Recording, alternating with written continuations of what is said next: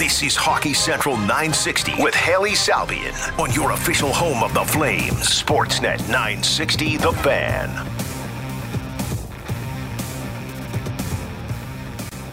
All right, round 2 of the Stanley Cup playoffs is set and begins tonight. We don't know when game 3, 4, 5, 6, 7. We don't know the whole schedule yet, but we know the matchups and we know when games 1 and games 2 will be. Leafs Panthers starts tonight. We're going to talk to George Richards from Florida Hockey Now about how the Florida Panthers beat the best regular season team in the league's history and got to round 2. Again, that series starts tonight. Then Kraken Stars, that is tonight as well. Edmonton, Vegas, and New Jersey, Carolina round out the 4 second-round matchups. Those start on Wednesday. We're going to go right to the Atlas Pizza guest hotline today because we're going to do a bit of a Flames roundtable off the top. Before we get to George, before we get to the Leafs-Panthers series that starts this evening, we're going to dig into some Flames because Daryl Sutter, that was the news of the day. Earlier this week, Daryl Sutter is out as the Flames head coach. So no Brad Treliving, no Daryl Sutter. The Calgary Flames are starting fresh from the bench in the GM spots. Another crossroads for the organization after a pretty big one last year when Johnny Gaudreau left in free agency. Matthew Tkachuk wants out. They pick one path and now they got to go down another. So with that, we're going to welcome in Logan Gordon, who you just heard on Sportsnet today. He's going to stick around for the first block of the show today. And Julian McKenzie, who joins us now on the Atlas Pizza guest hotline. Guys, what's up? How are we doing? What's up, guys? Hey, everybody. Hey, Logo, you got us? Hear me? I got you. What's up, friends? We can hear you, Julian. All right. You know what? Before we get to the Flames, how did everybody do with their round 1 predictions? Because I know, Logo, you were going through this on Sportsnet today. How did you finish up here? What's the record? I got 3 series right out of the 8. Oh, buddy! The Eastern Conference did not do me any favors. I was not team upset apparently, and it hurt me pretty badly. How did who did you hit on? If I look correctly, I had Dallas, Edmonton, and Vegas. That's it. Julian, how'd you do? I think Dallas and Edmonton I got right. Carolina I got right. I might have gotten everything else wrong because I looked the Leafs. I said Lightning in 7. Bruins, I thought they were going to win that series. I have a bet on one of the podcasts I do. If the Rangers would win that series, my podcast partner, Chris Johnston, would have to eat a hot dog with relish, but I lost. So now I have to do a podcast and eat a poutine hot dog. I lost pretty badly in round 1 myself. How is that a loss? That sounds delightful. It sounds disgusting, and I'm dreading every waking thought of it. It's gross. I don't know why anyone would think putting poutine and a hot dog would be a good idea. It just does not sound like a good idea at all. Only people who, you know what? I'm not even going to judge people out here. You know what? I'm just going to stop. It's a bad idea, and I hate the fact that I have to do it. That is after seeing the guys with Daily Face-Off have to eat cat food, eating a hot dog with relish and eating a hot dog with a poutine on it is like a dream. So I think you're going to be all right. We're not crazy. Yeah, that's gross. Yeah, I've got to say, I'm a little disappointed. I went 6-2 in the first round, guys. Ooh. So I only got the Kraken and Bruins wrong. Yeah. I was all in on the Devils. I had that bruise that looked like the state of New Jersey, and I just went with my gut. And everything else just fell into place. So we'll see about round 2. I picked, I went Leafs, Stars, Jersey, and I'm still not sure about Edmonton, Vegas yet. I think that's going to go 7, and I think every single game is going to hit the over. I'm a little worried. I'm not sure who I want for the second round yet completely. I mean, I really like the Leafs look really good this year, but like for people who are going into this series thinking, okay, it's going to be a cakewalk over Matthew Tkachuk of the Panthers. Like, Matthew Tkachuk has shown, he's a top 10 player in this league, and he and Carter Hagee and the goaltending tandem of Alex Lyon and Sergei Bobrovsky, I don't know, they did enough of a surprise against the best regular season team of all time. Like, people should pump their brakes on that. I might be all in on the Oilers, unfortunately. I know a lot of people might not like that, but they do look really good with the way that they've played so far. I still have to figure out all my picks, but that second round, I'm hoping for some of that same excitement in action. Yeah, absolutely. All right, let's get to the Flames roundtable here. Because, again, another big crossroads for the organization. So let's just start, Julian. We'll start with you. Why was now the right time to say goodbye to Daryl Sutter? I think we can all agree that it was the correct time. I think once the exit meetings were completed and once Don Maloney finished, his due diligence, it just seemed like there wasn't going to be a path forward that worked for the organization, for the players in the short and long run. So I think it's pretty clear, but let's just, I want to hear from you, Julian. Why was now the time to say goodbye to Daryl Sutter with, by the way, his 2-year contract extension kicking in on July 1st? Yeah, just the fact that he and the players, and it's not necessarily every single player. I think there were guys in that room who liked Daryl.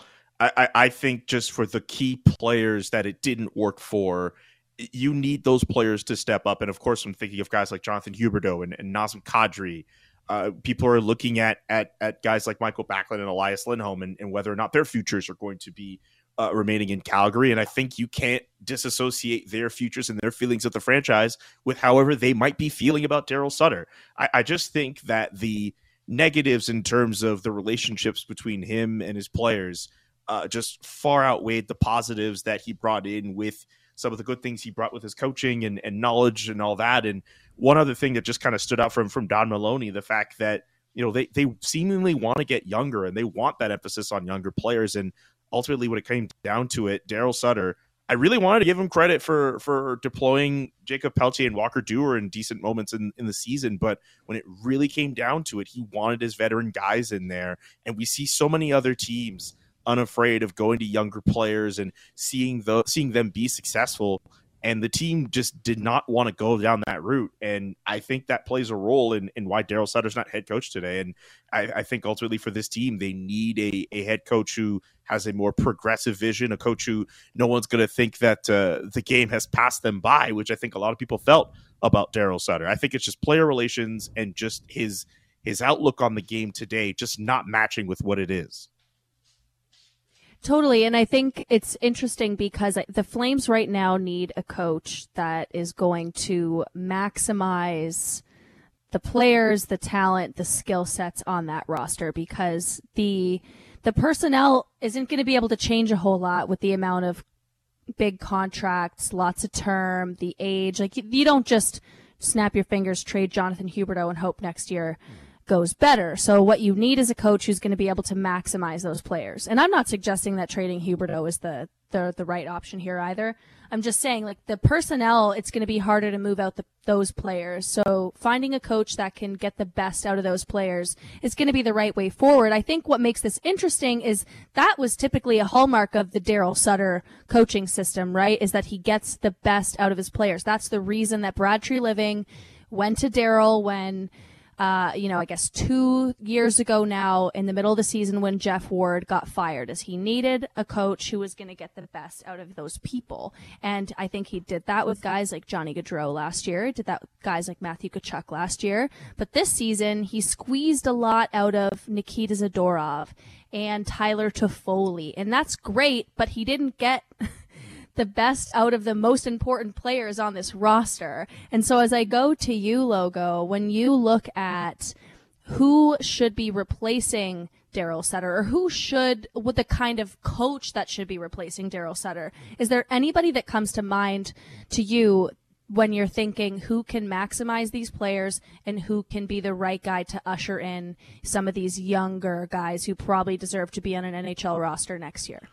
Well, the main guy that comes to mind for me, and I know it's one that's kind of been skipped over a bit since this conversation started, for me it's Ryan Huska, because I think given everything, he was Mitch Love a few years before Mitch Love became this next prospect of head coaching, prodigy. And for Ryan Huska, I think there's a nice mix of understanding the players, understanding the young guys who are still in this organization. He has that experience with Peltier and some of these guys that are set to come up from the AHL from his experience, but he also has an upper hand on outside coaching candidates who he's got a year on, knowing what Nazem Kadri's like, knowing what Jonathan Huberdeau's like, and I think that he has a good ability to work out, not only the X's and O's of being a coach, guys, but also I think player management and people management is a big part of the game, and I think you guys would both know, spending time with Ryan or interviewing him at any time, he's a very good, in my mind, a good mix of both of those things. He certainly understands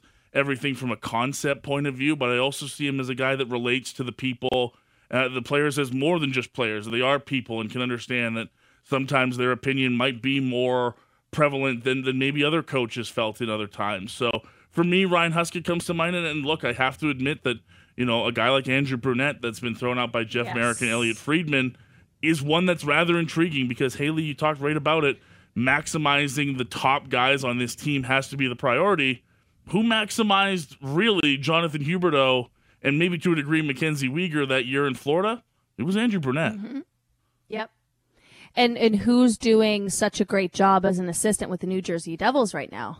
Yeah. To the point where people, there's a lot of people talking like Lindy Ruff is a good head coach, but I think people are looking at the Devils and saying Lindy Ruff is kind of the guy who can go in, be the people person, but then he has his assistants deployed in such a way that they can have everything else clicking in a good way. Like Lindy Ruff is the people person, then he's got guys who are doing the systems on the side, and Andrew Brunette is doing a really good job with a very fast and high-flying, skilled New Jersey Devils team. And we look at the Florida Panthers last year, as you mentioned, with the way that Jonathan Huberdeau was playing, that was like a high-flying, skilled, puck-moving team. I think the question is, does that style work for the rest of the people on this roster? I think it would work for someone like Huberdeau. I think it would work with guys like Peltier, with Coronado. Do the Flames have the rest of the pieces that could work in that kind of Andrew Brunette skilled, quick offensive system? I think that would be the only question. But I'm with you. I was going to bring up Andrew Brunette if nobody else did, because that's one that I've circled that's quite interesting. What do you think, Julian? Yeah, I see the logic in bringing in a guy like Brunette, and I think, honestly, just anyone who has any type of rapport with Jonathan Huberdeau or any of those high-quality players that the Flames have, I don't necessarily think you're that far off. I don't think anyone's thought about throwing this name in, and a lot of people are wondering about his future. I wonder if Gerard Gallant would be on a coaching list for the Calgary Flames. He has an odd and obvious rapport. Here's the thing. I'm not saying I agree. But here's the thing. Like, I get the big flaw with him is that he did not adapt with the New York Rangers in that series against the Devils. That's a big flaw against him. He did see Jonathan Huberdeau through some successful times in junior and in Florida as well. I'm not saying he should be the guy. I'm just wondering if he's somebody who should be added to that list. But Andrew Brunette, obviously, I understand there's some other stuff beyond the ice that I have a lot of questions with Andrew Brunette that kind of come to the surface. But yes, when it came to that successful year last year with Jonathan Huberdeau, Andrew Brunette was the architect of that. Well, not an architect, but like he played a huge role in seeing success through that, and Mackenzie Weegar as well. And if you're able to bring him in and also find a way to keep Ryan Huska and also some of those other guys on the coaching staff too, because you have to remember the way they played defensively. I know the goaltending didn't go well. I would hope for the Calgary Flames they're still able to maintain some of that and just kind of tighten up a little bit in that area. They were still able to suffocate a lot of oncoming chances the other way. I would hope that whatever happens for next year, that part of their game isn't lost. But I would love to see that full list. And again, with Gerard Gallant, I'm only saying just because he has that rapport with a player like Jonathan Huberdeau, I'm not endorsing him as a number one candidate. I'm just wondering what that list is like. I just hope for the Flames' sake, Ryan Huska would be a good option. A lot of people are saying Mitch Love. I still think he'd be a better assistant. This is a perfect opportunity for the Flames to look at the roster that they have and really go outside the box and say, okay, who out there can really maximize we've saying the maximize term a lot, who can really bring the best out of this group, and they don't have to necessarily stick with internal options. They can go out there and make stuff work. And to bring it back to Daryl Sutter, that was a problem that was going to be with them if he stood around. They're going to have to find like some kind of Sutter whisperer to make it work. They have a clean slate now in terms of a GM and coach in order to make this work. And I think you've got to go with a younger, fresh candidate. You've got this blank slate. You've got this fresh start. Don't retread Gerard Gallant, who just got out-coached 2 years in a row in the playoffs. It's not going to work. He's respected by players. He's a respected coach, but adjustments aren't his thing. And again, he got out-coached 2 years in a row in the postseason. I don't think that's what the Flames need. I think what's interesting about a candidate like Mitch Love, because we've kind of hopped over him looking at other guys, Mitch Love was obviously the AHL Coach of the Year this year. He has a track record of getting a lot out of Jacob Pelletier, Walker Duehr, Dustin Wolf, some of the most important young players that could and should be the future of the Calgary Flames, have played well for Mitch Love over the last couple of years in the American Hockey League. And he's also implemented similar systems that the Calgary Flames have, because there is that synergy between the NHL and AHL club. So you could see him transitioning well to the NHL level with that kind of system. Obviously, you can make some tweaks, make it your own. It doesn't need to be a Daryl Sutter system anymore. But Mitch Love has had some success with that kind of thing. And obviously the Wranglers have an opportunity to go for the 3-game sweep in round 2 and continue on their playoff success. And that's only going to make him a better candidate. Let's move on from the coach conversation, though, because I think the first piece of business is getting the general manager squared away. You want the GM to hire his coach. Logo, let's go to you. Who is your top candidate for a GM? Are you on the Craig Conroy train, or do you want to bring somebody from outside the organization in? I'm on the Craig Conroy train. I think, especially now that you mentioned that there is no handcuff of a head coach there, I think given his experience in every aspect of this organization, I think having a familiar face like Craig around, who has done everything from player evaluation to scouting to, being a part of big negotiations, being on the guy who was on the plane to bring Johnny Gaudreau to Calgary, all those kind of things. I think he's touched every part of this organization, and I think when you talk about guys who are next up and can be those unique thinkers, I think having a guy like him with that sort of in-house experience to me is incredibly valuable. And I also think, understanding the financials that come in with this too. I'm not saying that Murray Edwards is going to hold back on what they can spend on a GM and a coach, but I think it's a lot more palatable for the Calgary Flames to maybe promote a guy from within and raise his salary rather than bring in a brand new one,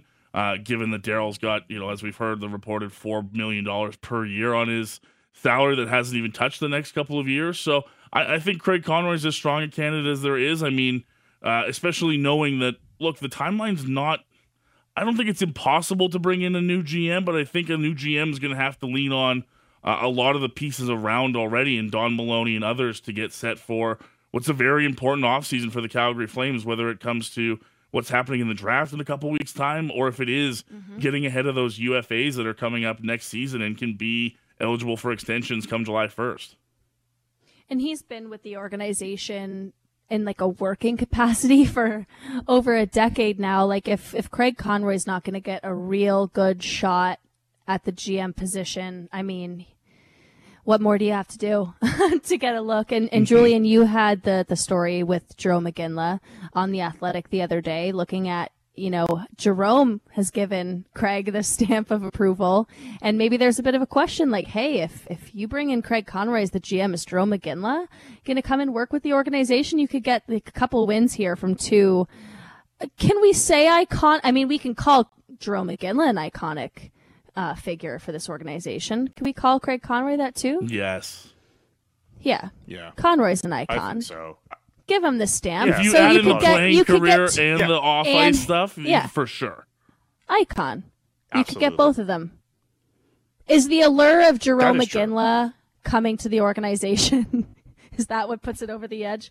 I think Conroy's resume is what gets him the job, but that's probably a nice little bonus.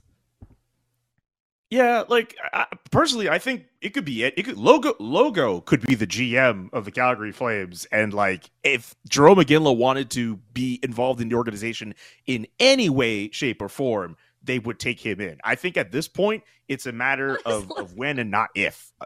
No, that's not shade to logo. No, look, logo. Haley, me, anybody. It doesn't matter. Jerome McGinley means so much to the organization that all he has to do is say, hey, I'm very interested in having some kind of job with the organization. They would make a position for him already. I know he said to me that he is committed to coaching at the Rink Academy next year, and he does want to see his youngest son eventually get into the WHL, and then he'll figure out his other family stuff. But, like, I have to think that even if, all of that is going on in the background, if Craig Conroy gives him that phone call, if he gets the GM position and says, hey, man, I have a spot for you in the front office or wherever he wants to put him, do you want this job like right now? I don't think Jerome, I have a hard time thinking he'll just be like, hey, you know what? I'm just going to say no. Like, I still think it's very much in play for him to do it. I will say this about Craig Conroy. Unless there's some other candidate out there that is truly a can't miss. I know there's a lot of people who would love to see a guy like Eric Tulsky out in Carolina get this job. This sort of feels like Craig Conroy's job to lose, as far as I'm concerned. He has the experience in the organization. He has gotten some of those signings in and helped bring some players into the organization. His people skills, like one positive thing about Brad Treliving was his people skills and how he came across to certain people. Craig Conroy would be an extension of that as well. While one big thing I can't help but stray away from, and I think you both see this too, this team, especially for next year, they still want to be behind this core. They want this core to work out and get a chance at a playoff spot and beyond. And I think Craig Conroy would try to follow that vision and work on whatever Brad has brought them to this point. And I think he would be able to do that as opposed to bringing in someone completely different who would just say, okay, tear everything down to the studs right away. I don't think you could do that right away with the contracts that you have. And I think Craig Conroy would want to continue that vision.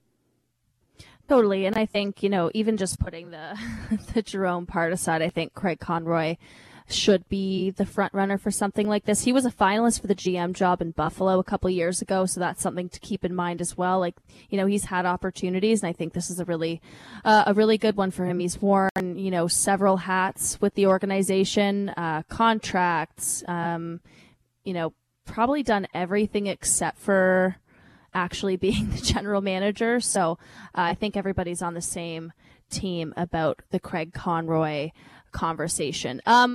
We got a couple more minutes here left in the roundtable before we move on. And we did, surprisingly enough, we've got some texts in the text line who aren't super into having Jerome come into the organization. We should say, we're not saying Jerome McGinley should be the general manager, just having Jerome be more involved in a front office perspective. But I think people don't want Jerome to say, leave Iggy out of it. You don't need this organization ruining his legacy. Another text said, just because you were a good player doesn't mean you should make him management.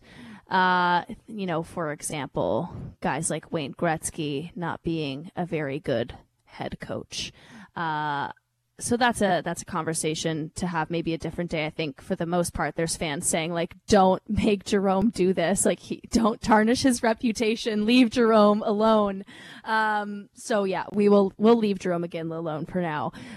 Final question for you guys. We can go Logo and then Julian. What are the biggest changes you'd like to see the Flames make this summer, whether it's in the front office, obviously we know changes are coming there, or on the ice? Like, what's the number one thing that you're looking at as the most important thing to change this summer? Well, I think the biggest thing that has to change, knowing that the roster, I think, isn't going to be changed easily, I think the culture has to change. I think if anything that we've learned over the last couple of weeks, hearing from Don Maloney in two separate press conferences saying goodbye to the GM and saying goodbye to the head coach, is that something didn't work here for a lot of people when it came to just coming to work on a daily basis. And there's so much that goes into it as professional hockey players and under the scrutiny of fans and media, that I think step one for this team has to be making this a better place to come to work and making this a better environment for this team, or else they're not going to get anywhere they want to go anyways. They can have the most talented team that they want to, but if this is a crappy place to come and they're upset and they're not getting along with the head coach, or the GM's not getting along with the head coach, it's just never going to work. To me, that's step one. That's getting the basics right before you can run. You got to walk, and you got to walk through these steps. So I think clearly there was a disconnect there. I think that's why we've seen this place, clean down to the studs a bit when it comes to the GM and the head coach's role. But for me, really, I do think there's a talented team here. I think they believed it. I mean, really, Julian, you know this as much. We've had these conversations. For all the overtime losses and for all the stuff that went on this year, they weren't that far out from being a playoff team, which is incredible to me, given all the negative nights we had at the Scotiabank Saddledome following a game. They weren't that far off. So I think if you can come in here and set this culture right and set it back as a place that the guys are excited to come to work again and be a team together in that sense, from the GM all the way down to the players, I think that's what I want to see fixed here first for this group, J-Mac. Yo, man, like, what's wild is like, if the goaltending is at league average, they're a playoff team. Yep. If they win a few more of those OT games, they're a playoff team. If they win some of those 1-goal games, there's so many different things you can look at from last year's roster where you could say, okay, if that's marginally better, they're a playoff team, and we look back on this year completely differently than what we're doing right now. And I guess off of that, you could make an argument that maybe you don't have to make that drastic of a change when it comes to this roster. I think something's going to have to change in terms of, alleviating some space in terms of where the team is at in terms of from a salary cap perspective. But I don't know if you have to necessarily reinvent the wheel here. That being said, great game breakers don't grow on trees, and I think that was the biggest thing that was missing from this team. I don't know if that's necessarily something that could work, and you might have to rely on your team again to play well. And Logo, you bring up a really good point. If the environment is better, maybe that kind of helps facilitate things. If you are able to find a really good net front guy, a guy who is able to get some high danger chances in front of the net, because he did get a lot of shots. Not all of them were all of high quality. If you're able to get someone who could work on the power play there, who can be that net front guy, Matthew Tkachuk, you had him, you lost him. If you're able to get someone who could try to fill in that role, again, they don't grow on trees. You gotta be creative and find someone who could do that. I think that would be right at the top of my own list, so to speak. But I understand that is not an easy thing to find. I think what's really interesting about the roster construction that we might see, obviously we have to see who's going to be the GM and what's his vision for the team, and who's going to be the head coach and what's his vision for the team. There's things that we need to check off the to-do list first. But what piques my interest is that we might actually see this bottom six reinvented. How many times would we do roster projections, depth charts, and it's like, well, I would like to slot in Jacob Pelletier onto the third line left wing, but is he actually going to slot in there? Probably not. So let's just put a question mark for whatever depth guy they can go out and sign in free agency. So what interests me is we might actually be able to slot in some of those young players in those spots. Of course, they need to go to camp and earn those spots, but it's also not a great position to be in when you're a young player and you think that you have a spot, you think there's going to be a hole that you can go in and win that spot, and then the organization goes and signs multiple players who play that role in the bottom six. So I do wonder if we're going to see this summer and coming into training camp next year, spots available for young players to grab, which we know cup contenders will typically have young players contributing in meaningful roles on their entry-level contracts. If the Flames can do that this summer and next year and open up some of that cap space, because Jonathan Huberdeau's deal is starting next year. That's a big chunk of change. Milan Lucic's deal is expiring. But Mackenzie Weegar's deal is on. That's another big chunk of change. If the Flames can save some money by actually inserting young players into their lineup, then maybe there'll be some cap space left for a meaningful upgrade elsewhere, like you're talking about, Julian, with getting a power forward for the top six or beefing up the blue line or wherever it might be. The Flames might actually have more wiggle room because they will maybe implement some young players, which will open up some cap. That's something I'm looking forward to. Is this bottom six going to be reinvented a little bit? Yeah, I agree. Did everyone disagree? Was that really stupid? No one disagreed. No. Sorry, I wasn't sure if Logo was going to take it, if I was going to take it, but that's a really good point too. I would love to see a lineup next year where Jacob Pelletier is able to get in, Matthew Coronado is able to start as well. Just seeing some more of that youth, some more of those younger players, guys who may have made a difference for this team if they were inserted into the lineup late in the year. But that we will never know, unfortunately. But I think in terms of integrating some of that young talent, that's something a lot of fans would look forward to. Totally. All right. Thanks, guys. Nice roundtable. Thanks for doing this. We'll have to do this again in a couple weeks because there's going to be lots to talk about over the summer with the Flames. Sounds good. Thanks, guys. See you guys. All right. There goes Logan Gordon. You can hear him anywhere and everywhere here on Sportsnet 960, particularly on Sportsnet today. And Julian McKenzie, Flames beat writer for The Athletic, a nice little roundtable chat about the Flames. Again, lots to dig into, lots more to get into in the coming weeks as we continue to track who's going to be the next GM, who's going to be the next coach, and what does this roster start to look like heading into 2024.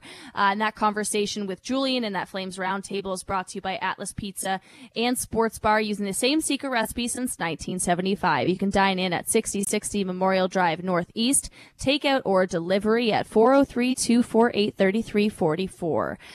We're going to head to a quick break, and when we come back, we're going to switch gears, start looking at round 2 of the Stanley Cup playoffs. The first game of round 2, it's the Toronto Maple Leafs and the Florida Panthers. We're going to bring in George Richards from Florida Hockey Now to talk about how the Florida Panthers upset in round 1 against the Boston Bruins, and how they can continue on what's been a really fun run for the Cats. That's coming up next on Hockey Central here on Sportsnet 960 The Fan.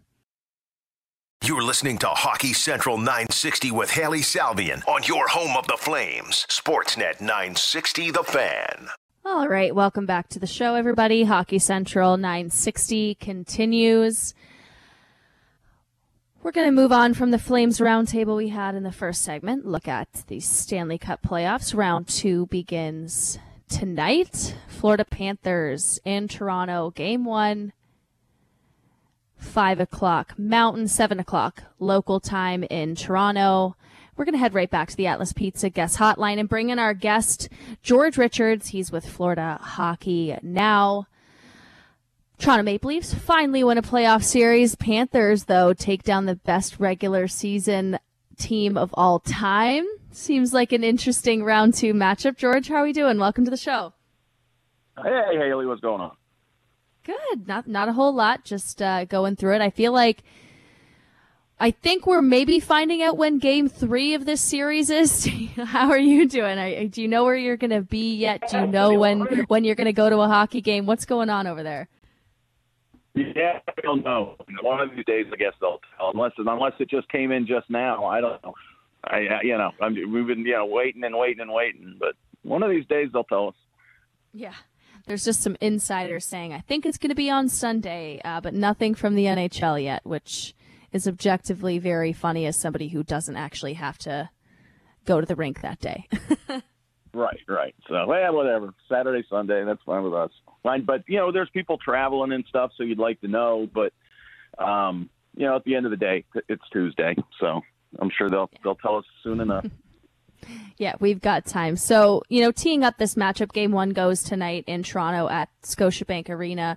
The Leafs on paper are the favorites, of course, so were the Boston Bruins. So I doubt being the underdog again is going to matter for this Florida Panthers team. What's the feeling with this group right now? I think it's just I don't know. I think they're coming off such an emotional high. I mean, a week ago today, they looked dead in the water, right? They were down 3-1 to Boston, and they'd lost 2 straight at home, including 6-2, on home ice. And things were not looking good for this team. And I believe they were flying to Boston as we speak. So, a lot of things can change in a week here, and the fortunes of the Florida Panthers certainly have changed. I think there's some relief. They're talking a good game, that they're the only ones that believed in them, and that's all great, of course, us against the world and all that stuff. But I'm sure there was some self-doubt in there, too. I'm sure there were some guys saying, if we lose Game 5, clean out Friday, and then we got the party that night. I'm sure there was some of that going on. And now all of a sudden you're in Toronto, and now you've got new life, and now you're chasing this thing down, and you get to keep going. So, I know a lot of people talk about playing with house money and all that, but, when you're down 3-1 and your season is, if they go to overtime, it could have ended right then and there, and it doesn't. I think that they're just rolling along with it right now. I mean, 2 or 3 months ago, lots of folks were talking about how the Panthers were one of the biggest disappointments of the season. Former President's Trophy winners on the outside looking into the playoffs. What changed from then to that first round and to now with this group that has them, not as a big disappointment, but in round 2 of the playoffs?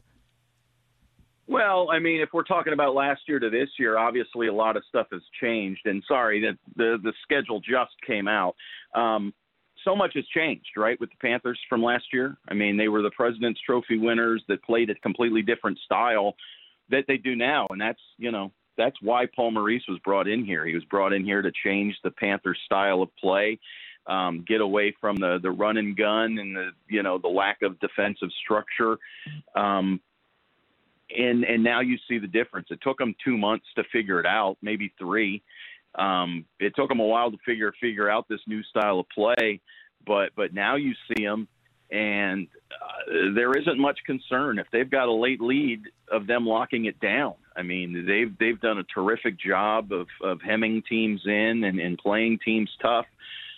There were times in that Boston series where you could see the Bruins getting frustrated that they could not get anything into the zone and set up. And it looked like the Panthers and the Tampa Bay Lightning had switched sides. They looked like what Tampa did to them last year. So right. The Panthers have completely changed. A lot of new players, new coaches, and that's it. Yeah, you can definitely see Paul Maurice's fingerprints on this team in the playoffs.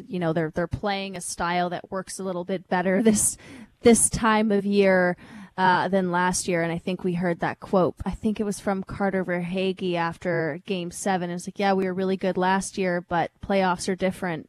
Skill doesn't, just because you're a super skilled team doesn't mean you're gonna win. I believe that was Verhaeghe. So I think you can see the coach's fingerprints on the way that they're playing right now.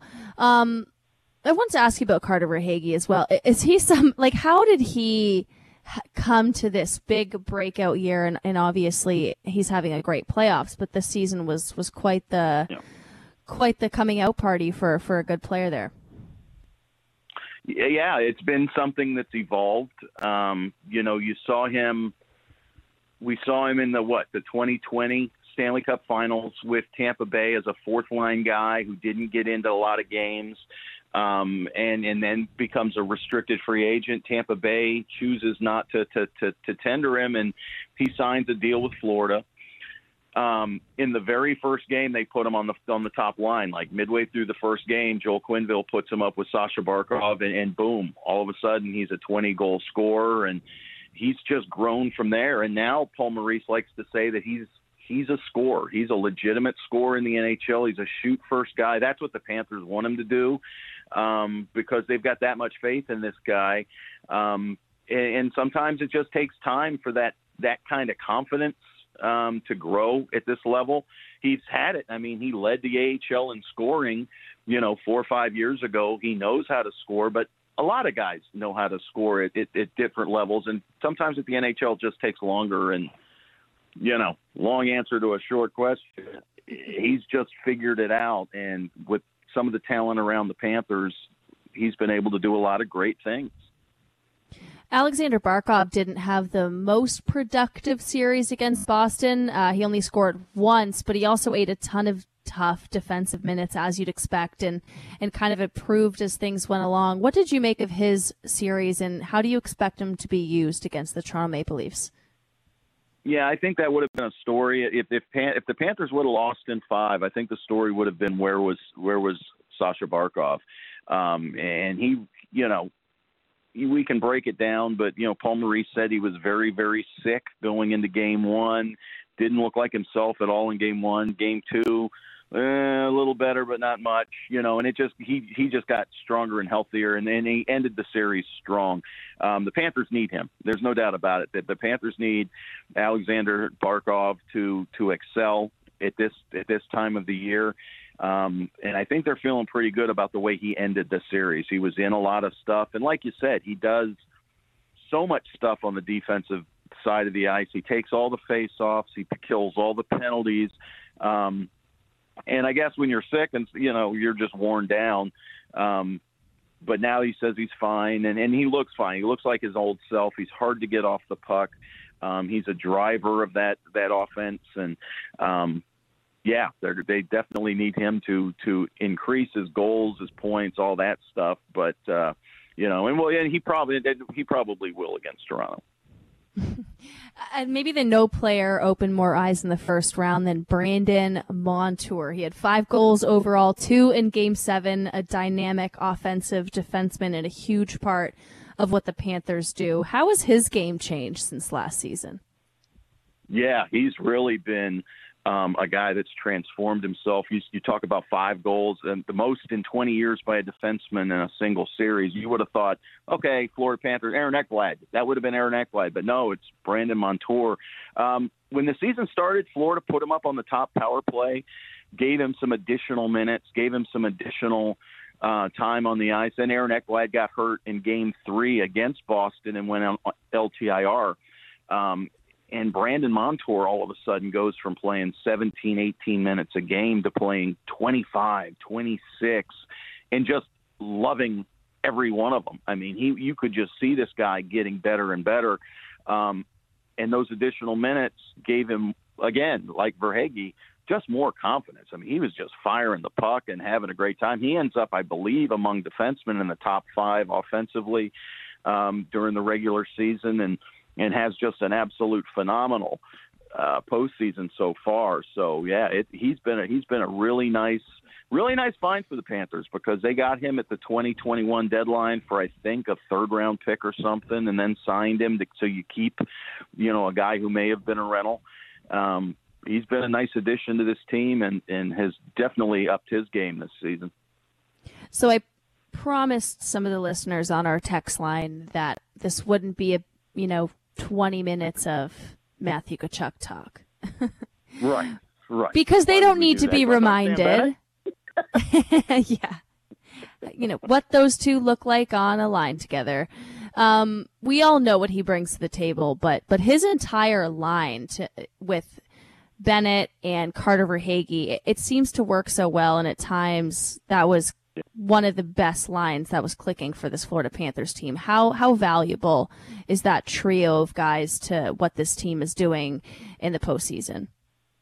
Yeah, I mean, we saw it. I think I was just talking to someone about how boring Game 1 was, and nothing really happened in Game 1. And then Game 2, here's Sam Bennett, and the Panthers are electrified. And Sam Bennett missed the final month of the season with injury, and I'll tell you what, a couple days before the series started, I didn't think he was going to play again. I saw him on the ice, and he looked like me skating. I mean, he just could not move, and here he is, Sam Bennett in all his glory, charging the net and doing all the things he does. That line has been absolutely crucial to Florida. Sam Bennett, Matthew Tkachuk just play off each other so well. Matt talked about it today in the pregame that they didn't really get to play together a whole lot in Calgary, but when they did, stuff happened. Why they didn't keep them together or whatever, who knows? But here in Florida, as soon as Matthew got here, they were like, we don't want you with Barkov unless it's an emergency. You're going to play with Sam Bennett, and it's been it's been great for Florida ever since. We've got a couple more minutes left here with you, George. We're talking to George Richards from Florida Hockey Now, teeing up the Florida Panthers round 2 matchup tonight against the Toronto Maple Leafs. Alex Lyon looks like he's going to get the start in Game 1. Do you think he's going to stick around this time? And what do you think Sergei Bobrovsky brought to the table at the end of round 1 that maybe Alex Lyon lacked? Well, we'll see. If he does start tonight, he was the first one off, but Florida's done that a couple times in the Boston series where Lyon was the first off. So I don't know. It does make sense, though, with this team, with the workload, with the emotions and all that going into tonight. Maybe they want the freshest goalie out there. Paul Maurice has said he's got two two goalies that he's very confident in playing. Sergei Bobrovsky was great for the last 3 games for Florida, winning those games against Boston. I know he gave up 5 in Game 6, but 4 of those, he had no chance on, and I don't think Florida was very concerned at all about it. Sergei Bobrovsky played very well. If Lions starts tonight, it's probably because A, the Panthers are just exhausted. They want to give Bobrovsky a rest here. And B, the reason the Panthers are in the playoffs, part of the reason is because the way Alex Lyon played in the final 7 games, 2 of which were games against Toronto. He beats them in overtime in Toronto to help save Florida's season back on March 29th. And then here in Sunrise, he goes to overtime with them and gets the point that gets them into the playoffs. So he has a recent history against Toronto. You give Bobrovsky a rest, and then we see where we go. But I don't know. Flip a coin. I don't know who they're playing tonight. All right. Well, we do know the schedule. As you mentioned, it came out right after we said, well, I guess we'll find out when we find out. The second round schedule is here. So Game 1, obviously, tonight, Florida at Toronto, Tuesday and Thursday. And then the series shifts to Florida on Sunday, Wednesday. And then the rest of the series will go the Friday, Sunday, Tuesday, a lot of rest TBD. In this, right? Yeah. Yeah, a lot of rest for these teams. They got a couple days off between 2 and 3. They got a couple days off between 3 and 4. So pretty interesting. Yeah, we'll see how that impacts things, and it should be a fun one. We'll see who makes it to the conference finals. Thanks for doing this, George. No, you've got it. Anytime. We'll see you. All right. Thank you. There goes George Richards from Florida Hockey Now, teeing up, as we mentioned, that Florida Panthers, Toronto Maple Leafs round 2 matchup. Puck drop at 5 o'clock, 7 o'clock in Toronto. The other game tonight is the Seattle Kraken at the Dallas Stars. That's the late game. They'll play Tuesday, Thursday. They'll have a pretty similar schedule. After the first couple games, though, things start to shift. If you want the full schedule, that's been posted on social media. Frank Cervalli, Elliot Friedman, the usual suspects have that posted live right now online. That's all the time we have today, though, for Hockey Central here on Sportsnet 960. When we come back tomorrow, we will dig in a little bit more on the Calgary Flames and the second round of the NHL playoffs. Coming up next, you've got Flames Talk with Pat Steinberg. So dig in more on the Calgary Flames and what should continue to be an interesting offseason in Calgary. So you can catch all of that here on Sportsnet 960 The Fan.